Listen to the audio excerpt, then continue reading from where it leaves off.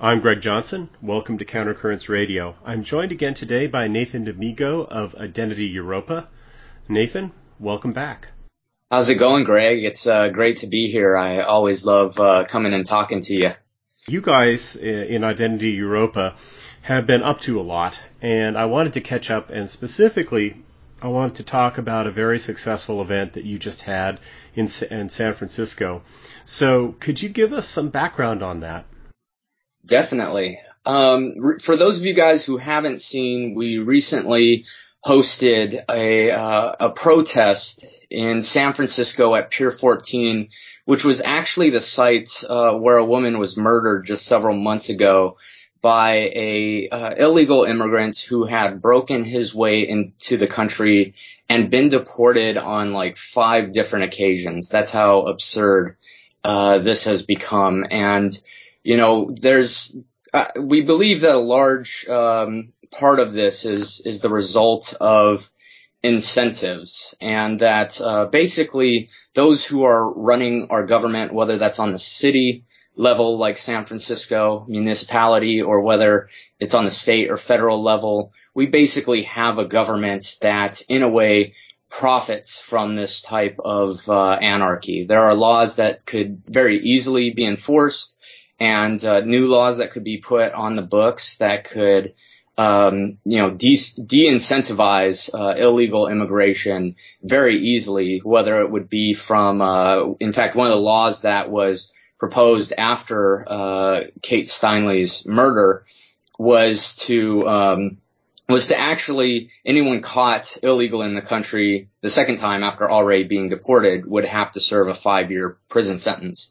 And that would, literally overnight, result in pretty much self-deportations, mass self-deportations. You could also do the same thing with, say, an E-Verify system or something like that, in which, you could monitor businesses, and if they were caught hiring illegal immigrants, you could do something like they have in Arizona, where it's like a $10,000 fine, and then the second time around, it is, the businessman loses their license.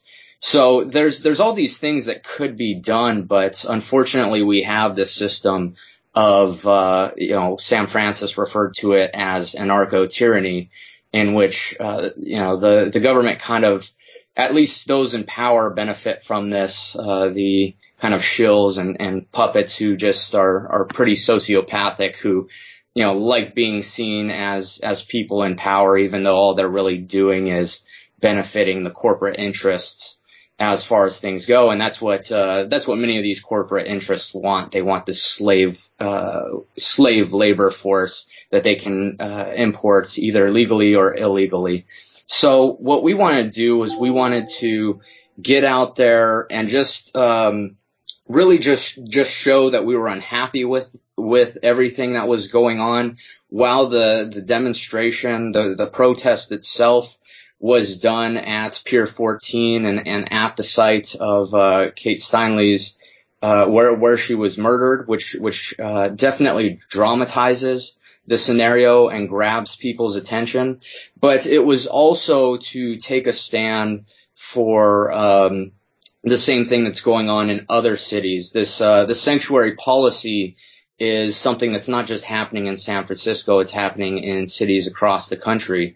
And I was actually recently informed, I didn't get a chance to see it, but I guess Donald Trump actually mentioned this morning in a speech that he was giving that if he became president, he would actually see to it that cities such as San Francisco that have sanctuary laws in place do not receive federal funding. And I think that would be a huge first step to de-incentivizing this type of thing. We've really experienced this revolution from above over decades and decades. It's something we haven't really wanted, but it's something that's been forced on us. And I think that at this point in time, the only way we're going to see change is by taking direct action and by putting pressure on the people running things to change what they're doing. So that being said, I feel the event was very successful. We didn't manage to change the city's policy, and I'm not sure that that would be an accurate way of measuring success.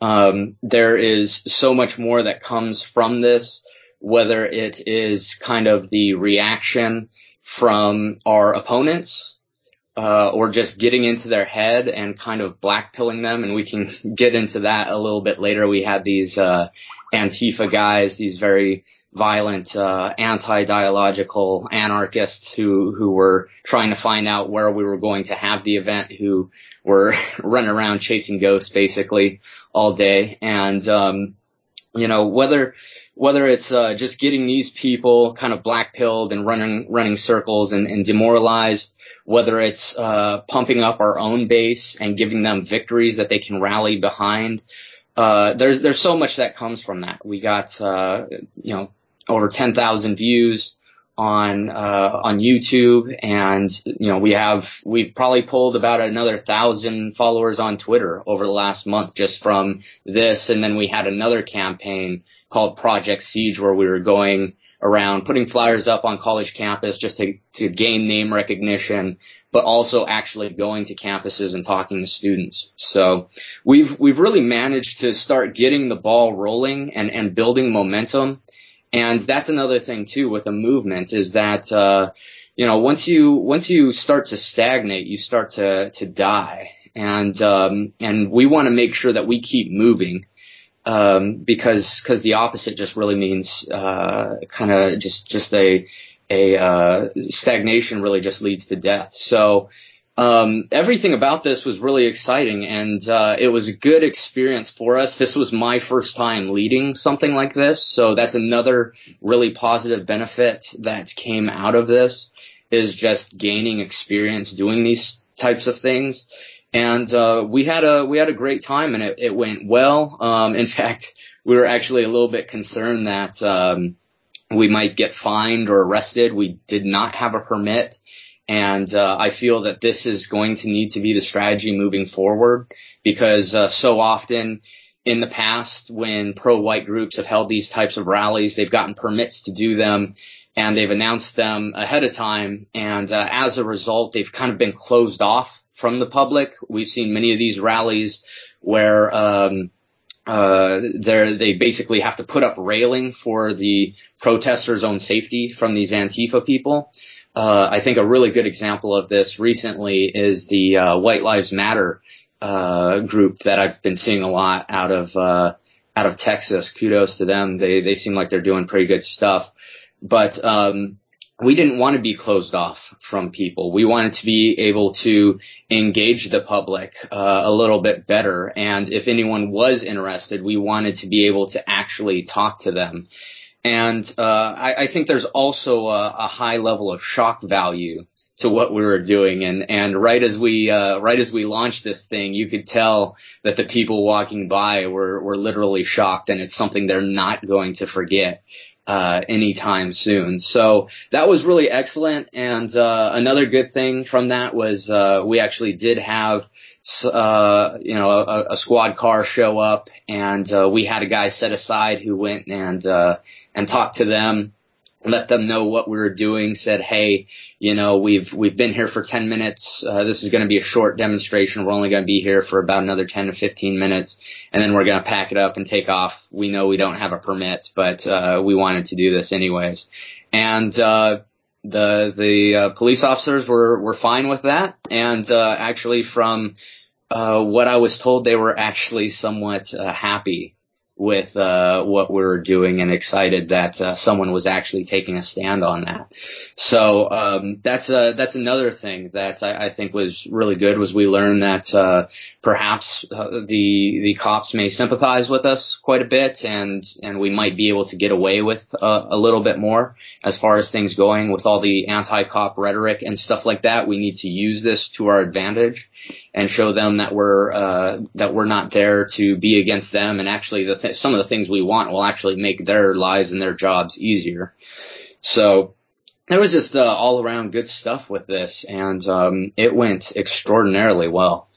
That's great. I'm excited by this. So let's go through a few details about this. I just want to get clear about some things. The purpose was specifically to protest the sanctuary city status of San Francisco. Of course, it is unreasonable to say, well, you failed if they still had their policy in place. Yeah. There are many points to doing things like this. You named some of them. Building solidarity in our group, triggering the enemy. I think other things that are important is that it's great for normies to see that there is opposition to this. Just the mere fact that there's opposition to it, I think, is good. So I'm glad you did that. And I think we actually had a couple people stop by. In fact, one gentleman just started clapping and cheering, and he was dressed very nicely in a business suit and everything. So yeah, that's you're right. That's definitely good for them to see and the normies to see. And on top of that, I think, and I guess one of the things I failed to mention earlier was I think that there was something very special about this demonstration in particular, is that the gentlemen that were standing there were mostly all college educated or in very serious professions. They were well groomed. And that really helps us to smash through this false stereotype of those in the pro-white community. And I think that was an additional benefit of what we did. Right. Also, I just think that these things plant seeds in people's minds. Even people who might initially oppose what you're saying might go away and think about this for a while. Just the fact that there is some visible opposition to the hegemony of these anti-white ideas, I think, is subversive, which is why Antifa types want to shut everything like this down as soon as it rears its head. So how did you guys prank the Antifa? What was your strategy there? So basically how we pranked them was that we had announced this 48 hours prior, and Red Ice actually put out that we were going to be doing the event at San Francisco State University, and specifically, I didn't even come up with this, specifically, I believe it was MLKJ Plaza or I think it was Malcolm X. Or, okay, maybe that's who it was. Yeah, Malcolm X. I wasn't even aware there was a plaza there named that. So I thought that was pretty funny. And the fact that we've just been doing Project Siege, which is the idea of getting onto college campuses and laying siege to them. We don't have power inside those institutions, but we want to lay siege to them in a war of attrition until we find a way to break in. I think that kind of played into everything because they've been following us. These Antifa people have been following us for a while. They've even been coming to my school and trying to intimidate me and stuff like that. And I think that really played into all of that. And some of them actually went there to that school. And we never had any intentions to go over to that school, though, to be honest, I actually do want to go over there now and talk to students. I think it would be something that would be really fun to do because we've already been doing it, and that's just a school we haven't hit yet. But after Red Ice put it out, it was very believable. And it was actually on the complete opposite side of the city from where we were. And we knew that by the time they got to us, we were only intending our demonstration to be about 20 to 25 minutes. So, it just seems to work out very well. And, they bought the bait. And I think one of the funniest things about it is that, even a news crew, we got a helicopter off the ground and a news crew that went over there to try to film it. And they actually came over to where we were at and made it to us by the end of our demonstration, right as we were wrapping up. And, Johnny Monoxide managed to, spot it out. And, we weren't sure if they were, there for us or not, but they followed us for a couple blocks. And then we kind of saw an article later that actually said that that helicopter was there for us and was looking to film what was going on. But yeah, we just put out false information. I think we are in a form of warfare. It's cultural, and we do everything we can to launch what would be a peaceful revolution. But we are in a form of warfare, and part of warfare is using surprise and kind of this cloak and dagger and things like that. And so I feel that this worked out very well, and we want to continue to do this in the future. I think there's been some groups out in the UK who have used this technique before, and eventually the Antifa groups got so worn down and so tired of chasing ghosts that eventually it just didn't work anymore, and they could announce that they were coming out certain places, and they met no opposition. So this is something we want to do, and that's I think another point of this is it's really just this cultural guerrilla warfare that we're waging. And I think it's something that's going to work. I feel that part of the alt-right in general has been partaking in this more and more, and I'd love to see more of it. There was a school out in Michigan just a couple of weeks ago where people put up a bunch of flyers with some hate facts on there, and it actually trolled the school into setting aside to reallocating like $85 million towards diversity programs that could have been used for, scientific progress and research that actually, pulls in, more prestige for the school when they accomplish that. If they have big research coming out, that gets them prestige, and that gets them the high ratings, and that gets them the students that are coming from higher socioeconomic backgrounds that will pay more to go to school there. And so the alt-right literally trolled this school into reallocating all these funds to these diversity programs. On top of that, research just came out recently. It was like 2 months ago, I believe I saw this, where they showed that these diversity programs actually have the opposite effect of what they're intended for. Just like the DARE programs were discovered to actually kind of promote drug use, which was the opposite effect. These people who are put through, specifically white people who are put through these diversity classes, are more likely to resist this type of ideology in the future. So this is the stuff we need to keep doing. I mean, if people putting up like 100 pieces of paper on a campus can cause that much chaos and that much of an overreaction, then the future is looking really bright for us. Exactly. I think one of the things that we have to use to our advantage as a kind of multiplier effect, we have very little in the way of force, but our enemies have all kinds of power, and they're also extremely neurotic and easily triggered. And if we can get them, get their neurosis working for us, that can multiply the effects of our activism tremendously. And I think that that's a really valuable form of asymmetrical cultural warfare.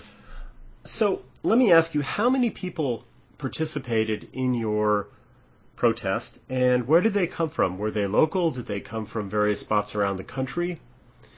We had about 9 guys who actually took part. I would say about half of them were locals. Probably about 5 of them were locals, and we had a couple guys who came from out of state who are actually very involved in their local regions, and this was for them a learning experience, and they're going to be able to take that back. That was, again, a big part of this was as a training ground, and that's why we brought in some of these guys, was we wanted them to have experience doing this, because in the future, we're going to be doing the same sort of thing in cities across the country. So we did have a couple guys come in, and it was really nice that they were there to stand by us. We have a lot of locals here who just can't get involved. We understand that not everybody can get out there, can put their face out there, and not have to worry about the repercussions. But these guys are very much, in many ways, anti-fragile. They've made themselves anti-fragile. And so, they can, in fact, act as an avatar of our locals who can't be there. But this has actually helped us grow even more locally. We've already had 3 or 4 more local people that even I'm just aware of at this time reach out to us, as a result of this, as well as people across the country, joining. We've got just another wave of applications. It seems like for the last 6 or 7 months, we've just had this wave after wave after wave of applications that is almost, feels impossible to keep up with. But, yeah, there were 9 people there, nine men who decided to take a stand and said, you know what, enough is enough. And I am going to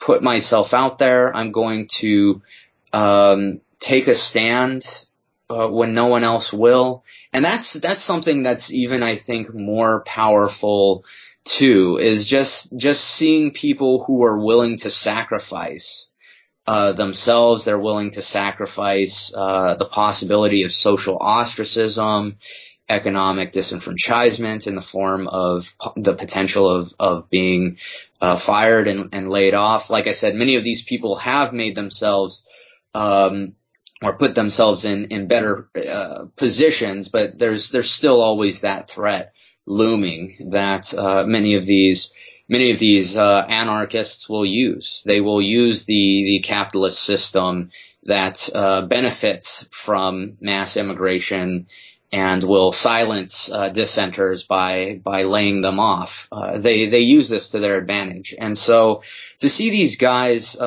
take a stand is really, really powerful because, you know, character, I think, used to be kind of doing what was right when no one is looking. But I think now we live in a degenerate society, and in the degenerate society, character is kind of doing what's right when everybody is looking.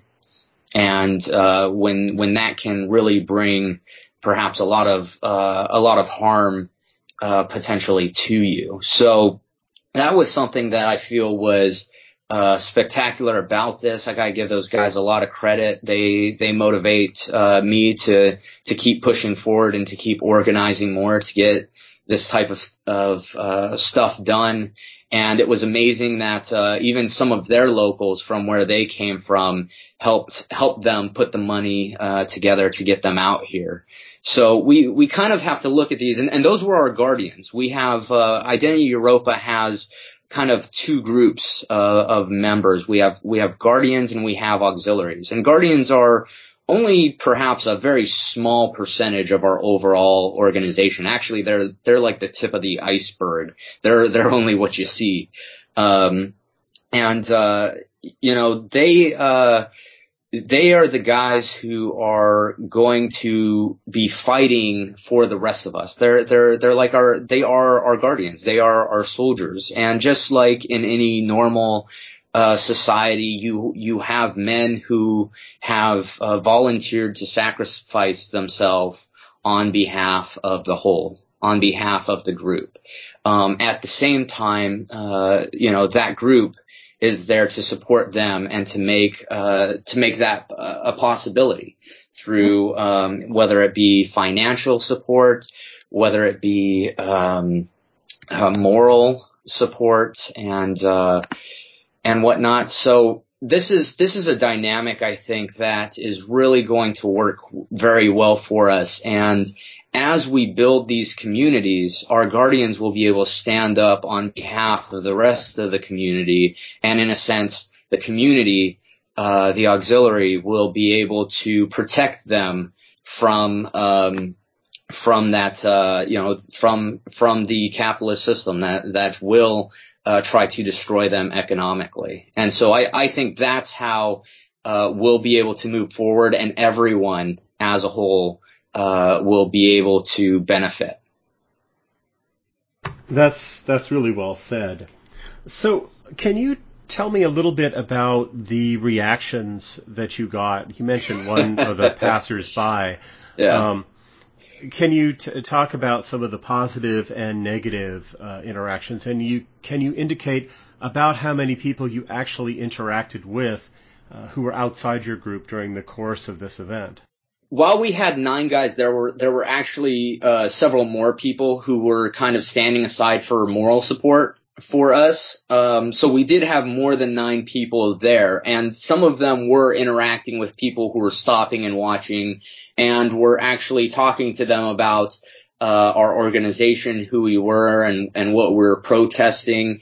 And I think that during the entire protest, we probably had somewhere between maybe 400 to 500 people pass by.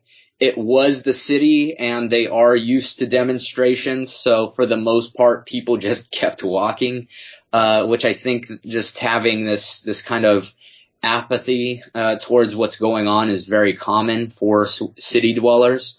However, you could definitely tell that as people were walking by, that they knew exactly what we were saying, and they got it. I think that many of them, perhaps like you were saying earlier, had never seen resistance to this sort of thing, and they will certainly think about it later. Some of them were kind of nervously laughing to each other as they were walking by.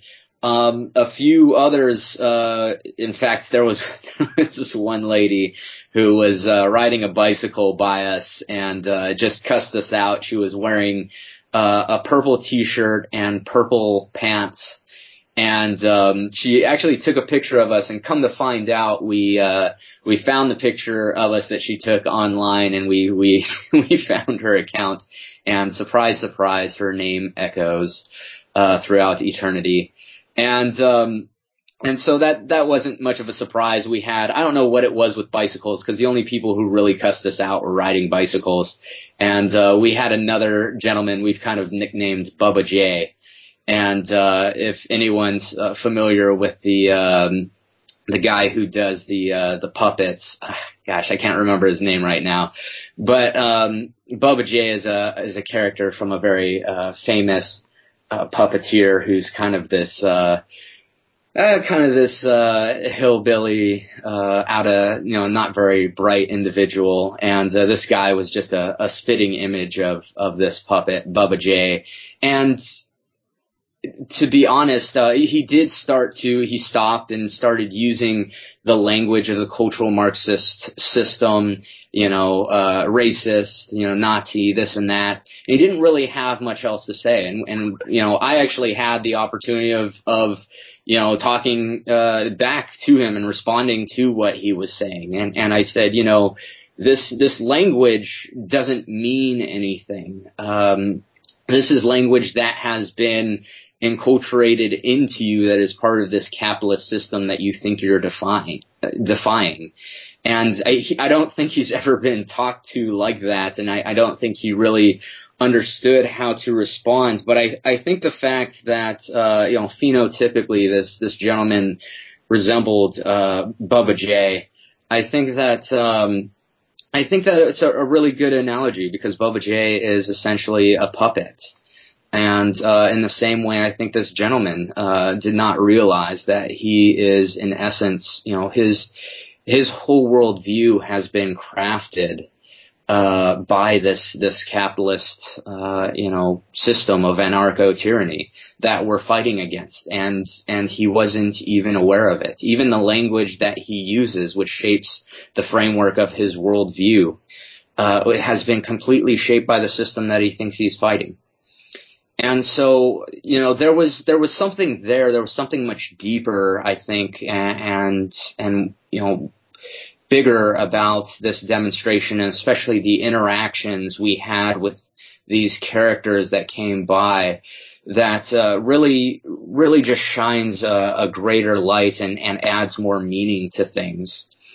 So we only had, I think, those two individuals really stopped and cussed us out. There were a couple of people that just kind of laughed as they walked by. There was, in fact, a time I remember, I was kind of on the bullhorn, just going on kind of a monologue for a while. And there was a time where I saw, two gentlemen, obviously of Amerindian heritage stop and look at me and see what I was saying. And I actually stopped and I was talking to them directly. And I was telling them, I said, those who have broken their way into this country illegally have basically forced themselves onto us like a thief in the night. And this is our home. This is not their home, and that they have a home and they have a people that they should go home to and that they should make great. And how could they, possibly ever expect us to respect them if they're not willing to fight and sacrifice for the future of their own people? How are they going to make our country great again if they're looking to run away from their problems? That's not going to make our nation and our country great. And so what do we possibly benefit them from them being here? And why would we want someone of that character being in our nation? And I saw actually kind of at first I saw a look of anger, and then I saw kind of a look of confusion, as if no one had ever been bold enough to state it to them like that. So in a way, I think this is also how we should talk about this, how we should talk about mass immigration, whether it's legal or illegal. When people try to think they're kind of doing a good thing, we've often seen this pathological altruism where people feel like they're actually defending these individuals who are taking part in this replacement.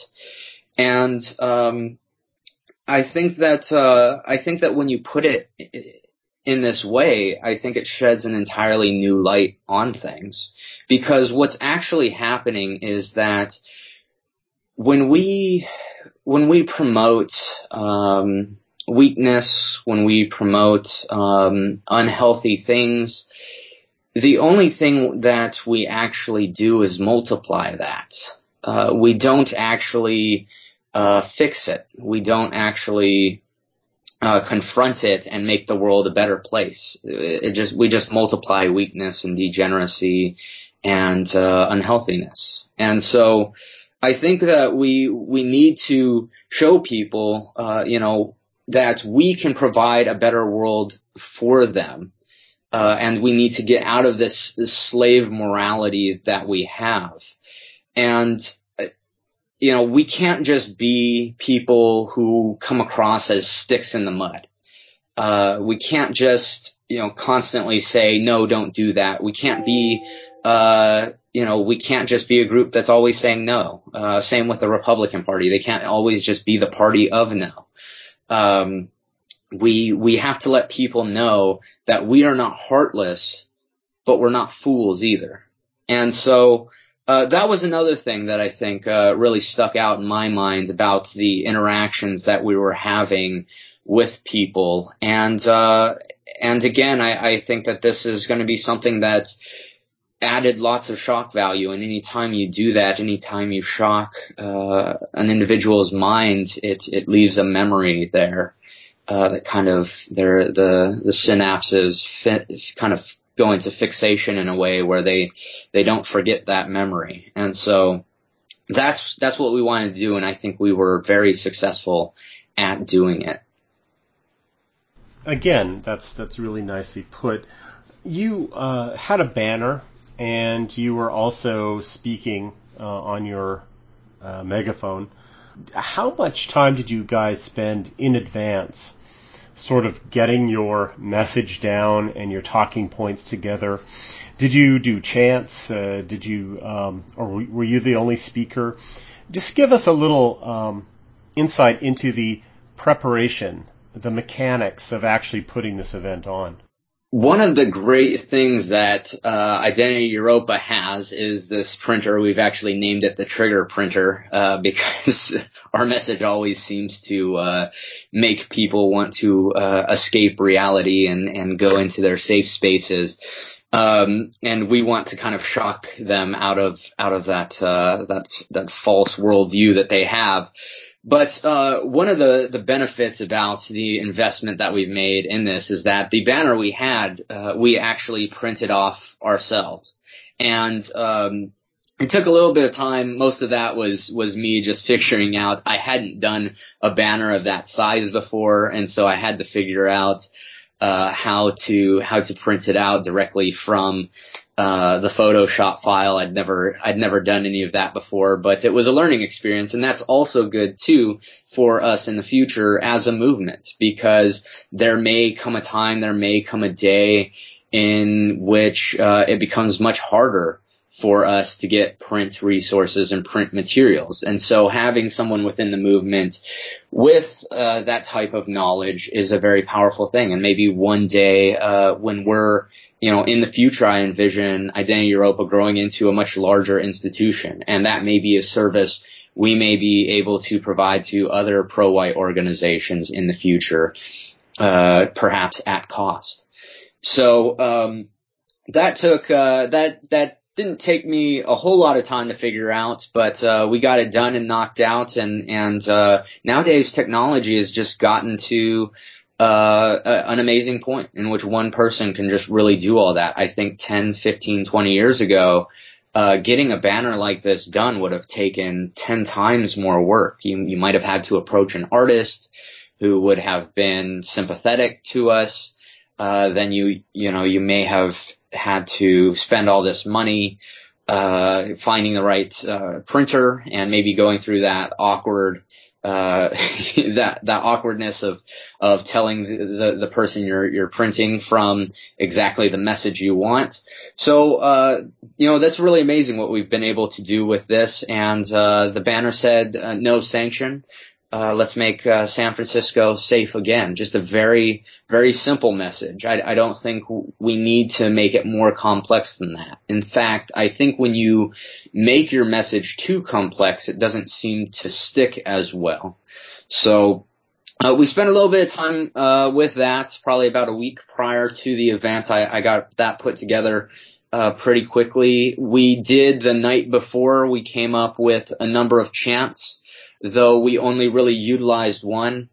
I'm kind of drawing blanks. We said, no sanction, no quarter, get back on your side of the border. And I think that actually, which is very blunt, I think that chant really shocked people because it's just not something that you expect to hear people say. And in this day and age, even saying something like that, even if we were a non-identitarian group that was not advocating for European ethnic interests, I think that would still be considered by many people in the current year something that is racist, something that is xenophobic. So I think that was something that was even more shocking. But also the chant itself is one that it really it just rhythmically, it's something that your mind picks up on and you can't forget it. And I had guys actually telling me who had watched the event that they're like, man, I can't get that chant out of my mind now. So chants are very important, and getting the wording down for that is really important. I can't take the credit for that. It was actually one of our local guys who came up with that, and as soon as I heard it, I knew it was perfect. It resonated really well. It rolled off the tongue.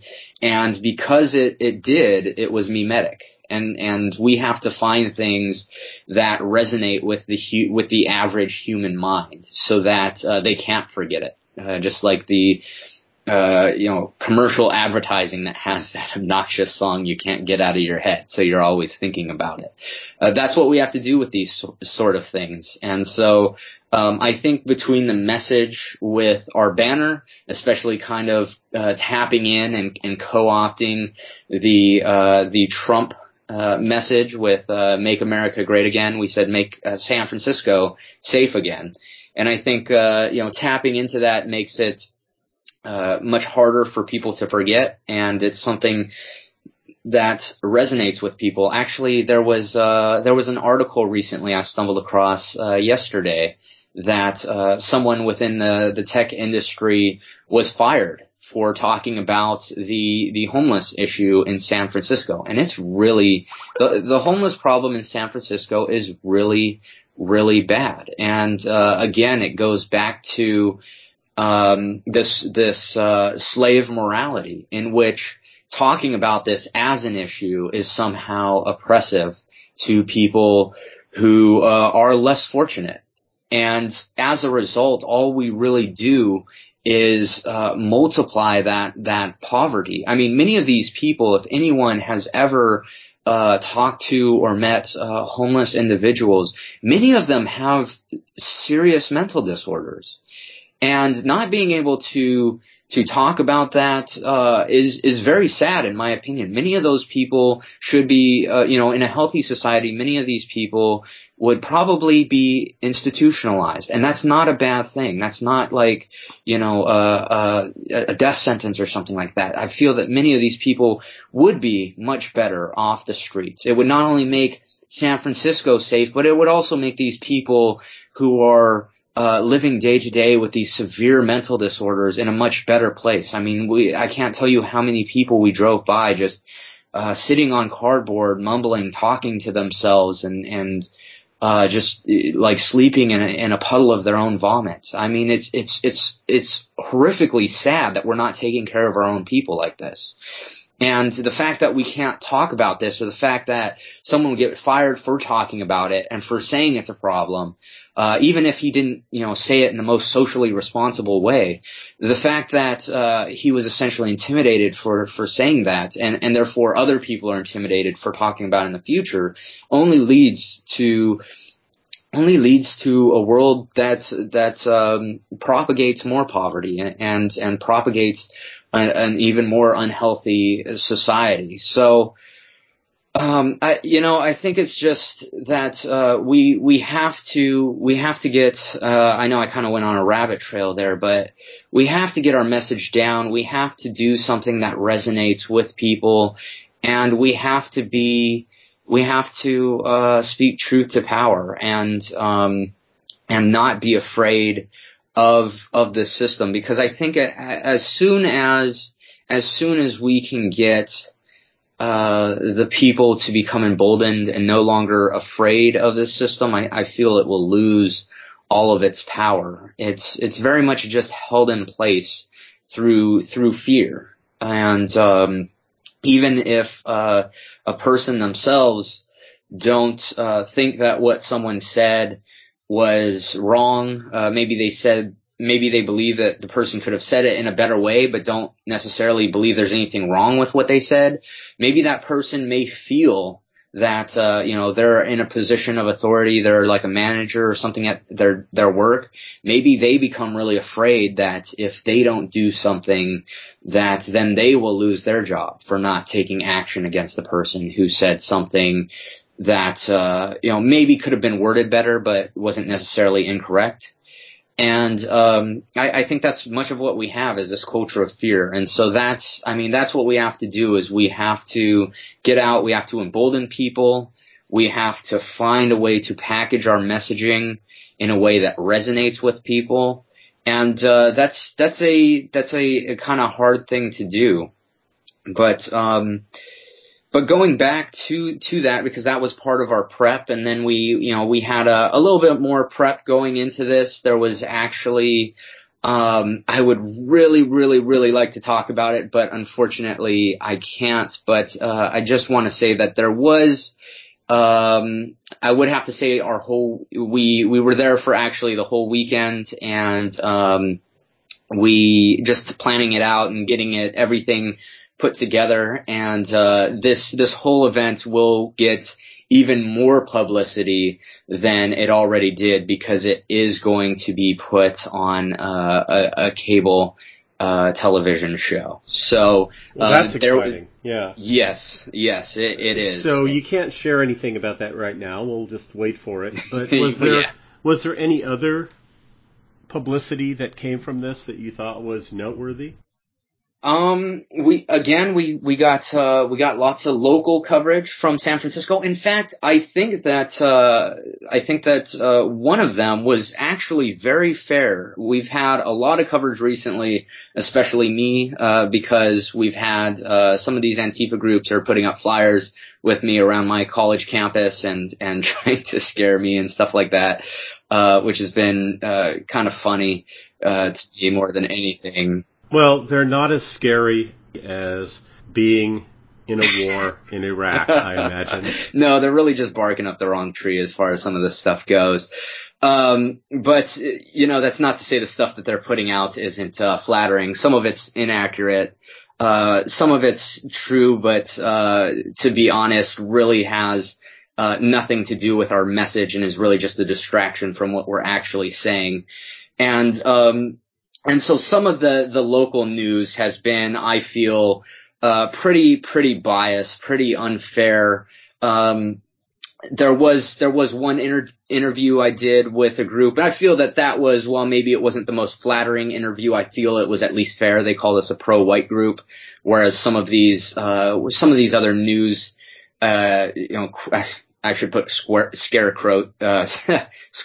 quotes in front of news, but some of these cable news shows or local news shows have called our group supremacists and stuff like that, just sensationalism and looking to intimidate people from joining us or getting more involved or even into researching what it is we're actually saying. But I actually feel that there was one article in particular that came from, I think it was a local branch of ABC in San Francisco, and they just simply called us a anti-immigration group. That was also identitarian, and that was really good. I think that there are still some people that want to have some journalistic integrity, and that's good to see. And I think, to be honest, I've been doing a number of interviews recently. I think there's a number of journalists who are starting to very much sympathize with what we're saying. They, more than anybody, are more aware of the political events and current events that have been happening over the last 2 or 3 years. Many of them are well aware of the problems of this pretty much invasion that's gone on in Europe, this state-sponsored invasion. And they're aware of the problems it is causing, and they've seemed like they're fairly sympathetic to us. And I think we don't need them to necessarily cover us in a positive light, but as long as they're honest, I think that that's perhaps the most we can ask for. That doesn't mean that what they're going to say isn't going to be necessarily flattering. But if they can be essentially non-biased in the way they're reporting and not use, I think the biggest thing I have is them when they use this, I consider it anti-white hate speech, which is just these loaded terms of racist, Nazi, bigot, xenophobe, those types of words. As long as they're not using those types of words, I think that this type of coverage is very positive for us. I do want to caution you, though. One of the things that law enforcement and the press do to lull you into a false sense of security is feign sympathy with you, right? They do like to do that to try and get you comfortable, and then they want to get you on record saying stuff that they can use against you. But I think that is something to bear in mind. Given the fact that these people are constantly involved in lies and deception, it is a little bit vain to think that you're an exception to that general pattern. And a lot of people have these sorts of experiences with journalists who they intimate sympathy and so forth precisely to draw them out, and then they just use it against them. But Nathan, I think we should probably wrap this up because this has been about an hour. It's a really good discussion, and I really appreciate this.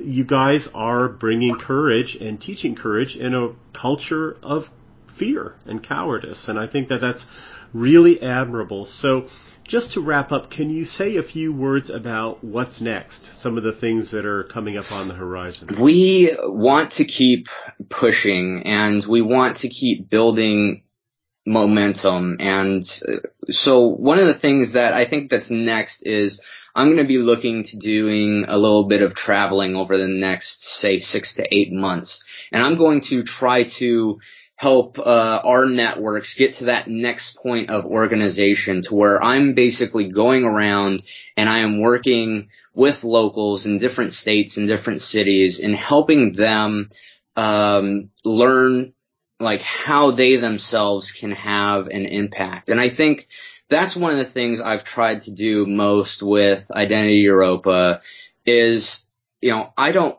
want IE to turn into something where, it's just me and I'm the leader of this group and this and that. This is a group that has been created to empower people to have something professional that they can get behind, as well as empower them to get active in their own communities and in their own cities and states and make an impact. And so that's what I'm going to, the plans moving forward are just that, are training individuals across the country to basically do the same thing I'm doing out here in California, and we can all kind of move forward together. So that's going to be the future. We've got more plans as far as going to visiting colleges and schools. That's something that's been very positive for us. We've actually gotten really positive reception from some of the students and had very good conversations, half-hour, 45-minute conversations with students about race and culture and identity that is going to, leave a massive seed that can potentially grow into something great. So that's going to be something we're going to be doing moving forward in the future. Really looking forward to seeing what happens here with this election. Either way, we're going to be pushing forward irregardless what happens. But I imagine that everybody right now is on their seats just waiting for this thing to be over so they know what the next step is. But we're just going to keep moving forward because even if say Donald Trump gets elected, we still have a lot of work to do, and we still have tons of things we've got to do in order to start to turn things around and get them on the proper path towards truth and a healthy society. So if anyone is interested, our website is identityeuropa.com. Pretty easy to find on any search engine. We've got a Twitter account, got Facebook. Please come find us. Come join our fraternity. We are nationwide, basically every major metropolitan area. We've got a group there, so we would love to hear from you. Nathan, thank you so much. It's been a great conversation, and you guys are going to keep doing impressive stuff, and I'm going to keep calling you up to talk about it. So thank you very much. Awesome. Thank you, Greg.